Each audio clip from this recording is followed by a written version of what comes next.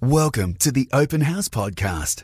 Conversations exploring life, faith and hope with Stephen O'Doherty. Australians pride themselves, we pride ourselves, don't we, on being tough people from a sunburnt country. But even the laconic Aussie get-it-done spirit is no match for a changing and variable climate. The facts simply are that rainfall patterns are shifting and droughts and floods are more severe than they were in the past. And I don't think it serves us well to just say, well, we can't agree on who caused it, therefore we won't do anything about it. We really have to have a conversation about this because our country is changing.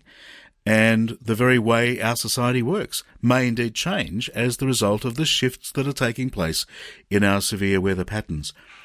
The authors of a new report by the Climate Commission are so concerned that they're urging the Australian government to protect the diminishing water supply to southern Australia. 7 climate change experts have authored this report, which collates the scientific, peer-reviewed literature from the last few decades to give an overall picture of rainfall decline and the exacerbation of drought. They say that the drought we currently had has been made worse because of shifting climate patterns and increased intensity of flooding. And that is going to continue. This report says Australia's most populous cities will be among the areas hardest hit in coming decades, and the declining rainfall will result in a reduced water supply, and yes, we may even need more desalination plants. Fancy that. One of the co-authors of this report is Distinguished Professor Lesley Hughes from Macquarie University. She says there's an urgent need for a stronger federal government climate policy. And to discuss that, she joins us now. Lesley Hughes, welcome to Open House. Oh, hi, Stephen. You make a very, very good point in this report, which is fantastic, by the way, that where, when and how much water falls on Australia's land surface has influenced the pattern of human habitation and settlement for at least 60,000 years. And so we're used to a variable climate. We're used to periods of dry and wet. But what's different now? Well, as climate change is really starting to bite and as the world continues to warm and Australia continues to warm, there's all sorts of things happening both to the Earth's surface and to the climate other than just temperature rise. And one of the major changes is changes in rainfall patterns. And as you said, rainfall in Australia has been always very variable, but it's becoming more so, and it's at both ends of the water spectrum. So those areas that are subject to drought are getting more severe droughts, and those droughts are being exacerbated by climate change. But when we do get rain, it comes down in heavier bursts, and that's because a warmer, more energetic atmosphere can actually hold more water, so that when it does rain, more of it tends to come down. So we're getting what we call an intensified water cycle, drier at the dry end, wetter and more intense at the wet end, leading to flooding. Now, how do we know, firstly, that this is not a pattern that has repeated or recurred before? What's our evidence of the very long human occupation telling us about Australia's rainfall and indeed water usage itself? Yeah. Well, look, when we talk about climate rather than weather, we have to look at a trend over several decades. So if we look at rainfall over the last few decades in southern Australia, it's been declining, especially rainfall that normally happens in the cooler months. In northern Australia, it's actually getting wetter over the same time period. So it depends on where you are in Australia as to what you're experiencing. But those trends are now pretty solid over the last 3 or more decades. And is there evidence that we can look at from a range of evidence, including the oral tradition of Aboriginal Australians, that can tell us more about the far distant past? Well, yes, we can always look back to the far distant past to help try to get information about the future. But there is sort of a limit, and that's because I'll give you a stat here. If we look back over the last 7,000 years, so going back to sort of the start of organised agriculture in ancient Egypt, for example, and if we compare the rate of climate change over that time to the rate of climate change between now and the 1970s, climate has been changing globally at about 170 times the rate in the last 40 years as it has in the last 7,000. So what that means is that, yes, we can look back in the past, but in a way what it tells us is somewhat limited in terms of informing us about the future, because things are happening so much faster now than they ever really had in the geological record. All right, so what are, and that's very important to underline and good information, what are the factors that impact then on Australia's water cycle?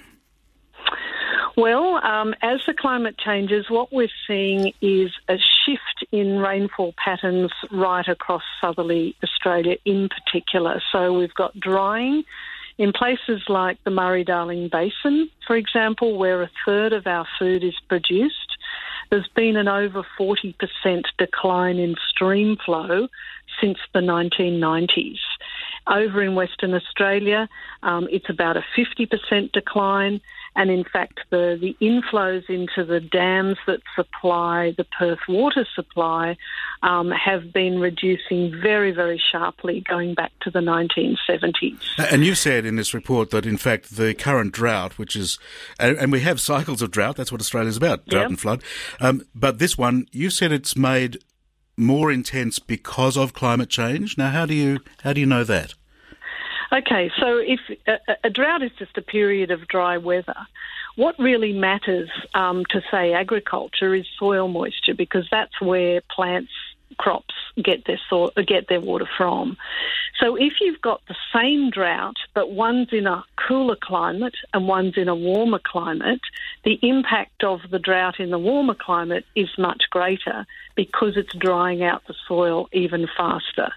So what that means is that when you have a drought in a warming climate, its impacts are being exacerbated by that warming. The thing about climate change is we think of it as a threat multiplier. That is, there's all these other threats to our environment and our economy and our society. And what climate change is doing is exacerbating many of those already existing threats. Our guest on Open House is Professor Lesley Hughes. She's one of the climate counsellors, and their report just released in the last few days, Deluge and Drought, Australia's Water Security in a Changing Climate.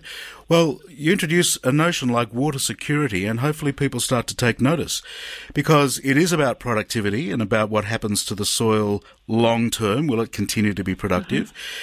And it's about whether we can, literally, whether we can sustain our people and whether we have to, build new dams and so on. So what is the outlook that the Climate Council has come up with? Well, I mean, we don't know when this current drought will end. One worrying thing is that the Bureau of Meteorology is now giving the chances of an El Niño event occurring this summer at about 70%. So one of the really distinctive and worrying things about the current drought is that it's occurring in a non-El Niño period. Normally we get droughts in El Niño, and in neutral ensocycle times it tends to be pretty benign climate. But we've got this particular severe drought in a non-El Niño. If we get an El Niño this coming summer, of course, it will make it even worse. So that's a near-term potential outlook. Longer term, obviously, we are a very adaptable people. We have been adapting to variable climate going back to Aboriginal times for thousands of years and European times for a couple of hundred years. But adapting is expensive and it has costs for other things. So, for example, yes, we can build more dams. Dams cost a lot of money and they have pretty serious environmental impacts on a whole lot of other things. So that raises more conflict between, needs for environment and needs for people and agriculture, as we see with the ongoing conflict about water allocation in the Murray-Darling. So adapting is possible at this point, but it's expensive and there is potential for conflict. What we're worried about, though, looking ahead towards, say the second half of this century, is that if we don't stabilise the climate by reducing greenhouse gas emissions rapidly and deeply, then we may get to a point where there are climatic changes that we simply are not able to adapt to. And then that's when we're in real problems. So this is, for example, the report points out that a warmer atmosphere holds more water vapour, a wetter That's right. atmosphere brings more intense rainfall, and so it goes on. And I've just read a report about the Oceania region, in fact, put out by Caritas Australia. We're speaking with them for this program, as a matter of fact. And they say that in other parts of the world, this is, suddenly they're saying we can't grow any crops anymore. It keeps raining and washing them away. Well, that's pretty devastating if your village just can't feed itself anymore. Exactly. So, yes, too much water is a bad thing, too little water is a bad thing, and water is life. We cannot survive on this planet without the right amount of water to grow our food, et cetera, et cetera. So, and that's why we've really focused on water security in this document, because it is about the security of us as human beings on the planet, on this continent. Well, now, Lesley Hughes, what about the Great Artesian Basin and all those things we learned about in school? We've got a fair amount of water under the ground. Yeah, we do. And one of the things we have to do is make sure we look after that groundwater. There are some parts of Australia, Alice Springs being one, where the extraction of water from groundwater is greater than the water going back to recharge those aquifers. So, one of the things we've got to be very careful about doing is not running some of those aquifers dry in places that are dependent upon them. And certainly Alice Springs is one place where there is unsustainable water extraction. Wow. I was chatting with someone whose business actually involves taking water from one of these Great Basin areas where there are, some multiple of the Sydney Harbour sort of, they're waiting to be taken out. Harbs. Yeah, and we're all buying bottled water now, so that kind of works. But do we have to start... So you're saying we actually have to get our industry, and that includes agricultural industries, to think about the amount of water they're taking from bores? Yes, we absolutely do, because we simply cannot afford to take more than is going back in, because then the bath will run dry. And very much depends on where you are on the continent as to how dangerous that prospect is.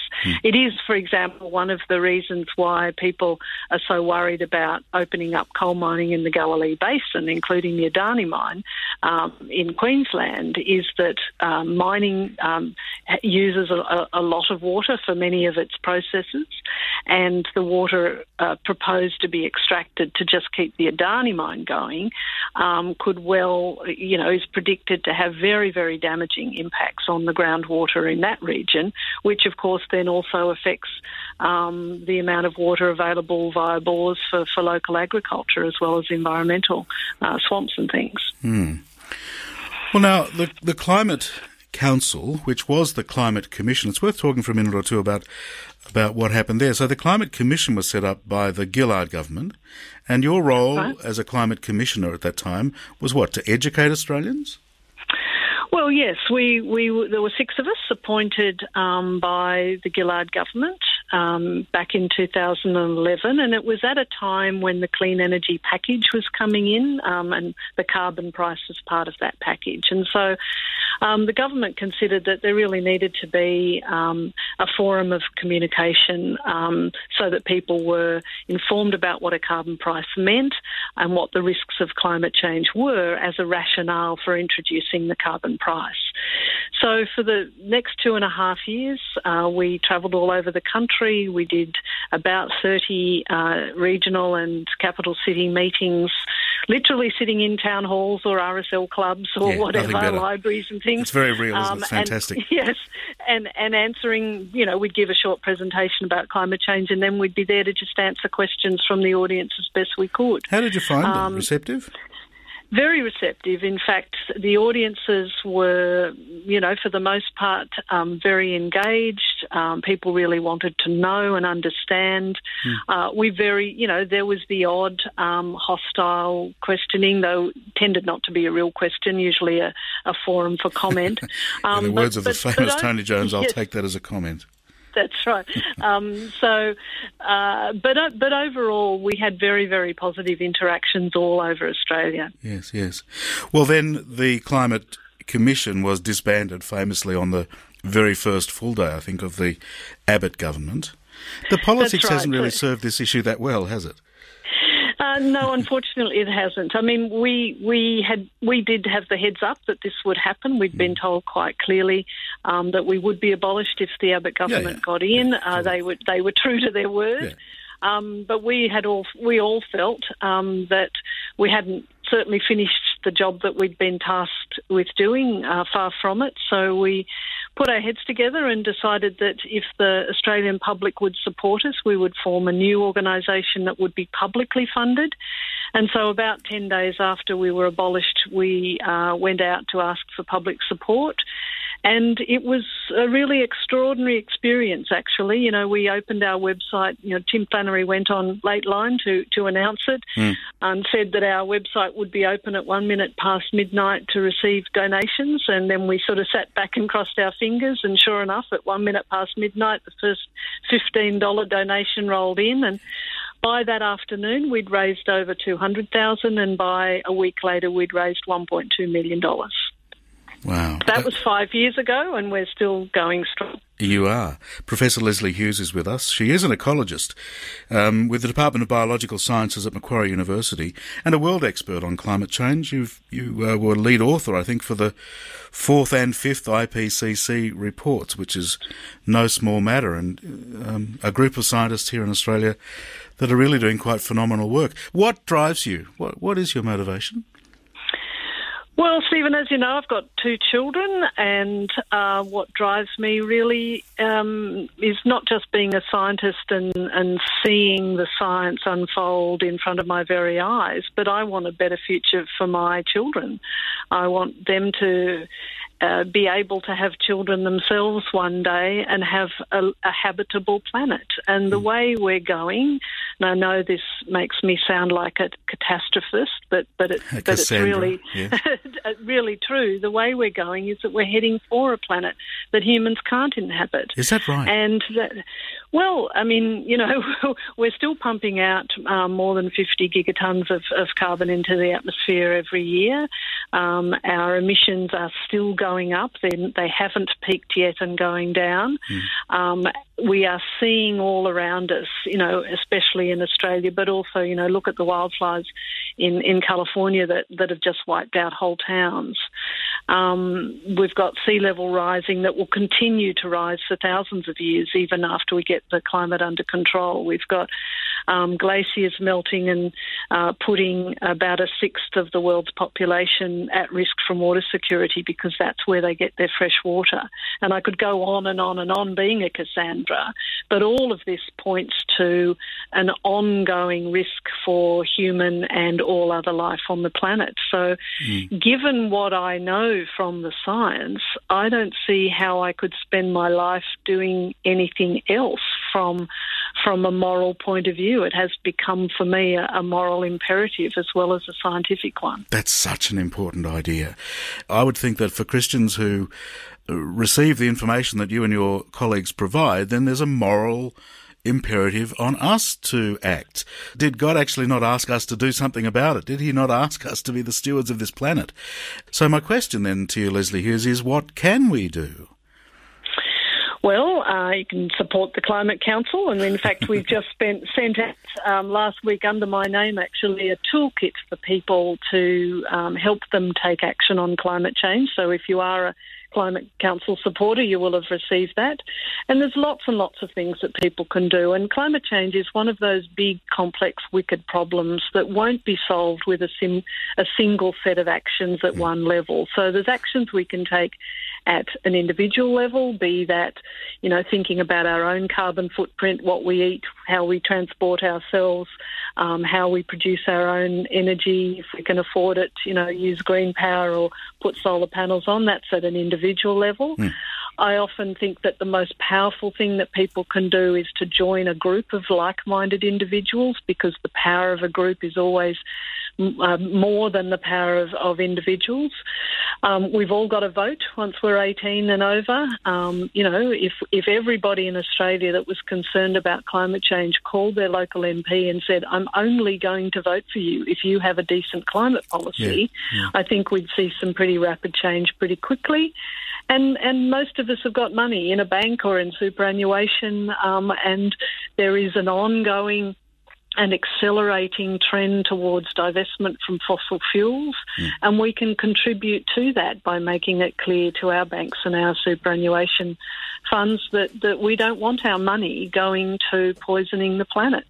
So that's just a few things, but there are a whole bunch of levels of action, and I think just being a collective voice for action and saying to this government and governments everywhere, you know, these are our lives you're playing with, these are our futures, our children's future that you're playing with. It's not a joke, and it's very, very urgent, and we really need, actually, the science is telling us that unless we peak emissions and start rapidly declining by 2020, the second half of this century is looking like a very dangerous place. We'll leave it there at that poignant moment. Lesley Hughes, thank you so much for speaking with us tonight. My pleasure, Stephen. Lesley Hughes is Distinguished Professor of Biology and Pro-Vice-Chancellor for Research Integrity and Development at Macquarie University, one of the climate counsellors and, a world expert, a lead author in those IPCC reports, which have been controversial. I get the controversy for some people, but we need to move beyond that, and we wanted to give good time to discussing this issue tonight because it's very important. For me as a Christian, it's very important to take notice of this good data that's showing us that things are accelerating, that the variability has accelerated, and you heard the numbers that Lesley quoted there, and there are real-world consequences of that. We can argue about whether it was man-made or not, but it misses the point. There is a thing that we need to do that will help not just us, but our brothers and sisters in other parts, particularly of our own region. Later on in Open House, we're going to be speaking with Caritas Australia, because they've just released another report which talks about the impact of shifting weather patterns as the result of shifting climate, variable climate, in the South Pacific region. So, for instance, a village that can't grow crops anymore because it rains so much it washes all the seeds away. As I said to Lesley Hughes, that's a pretty gross effect. That is to say, whole-scale effect. You just can't grow your food anymore, and it's okay for us. We might be able to go to the supermarket and enjoy some cool air while we pick up our groceries. But if your village can't grow crops, that's a very interesting point that Lesley made. It's almost as though the people who, actually I think it's our next guest who makes that point, the people who can least afford to do something about it, and in fact who are least responsible for some of the things that have created these conditions, are the ones that are at the front line of being affected. So that'll be later on in Open House. And I just want to thank the climate commissioners and other scientists who do their work diligently. They're often misunderstood, sometimes pilloried, and that's grossly unfair because they just want a good world like the rest of us. And they're using their skills to try to improve things. And I think we can listen to them more. Discover more Open House podcasts at openhousecommunity.com.au.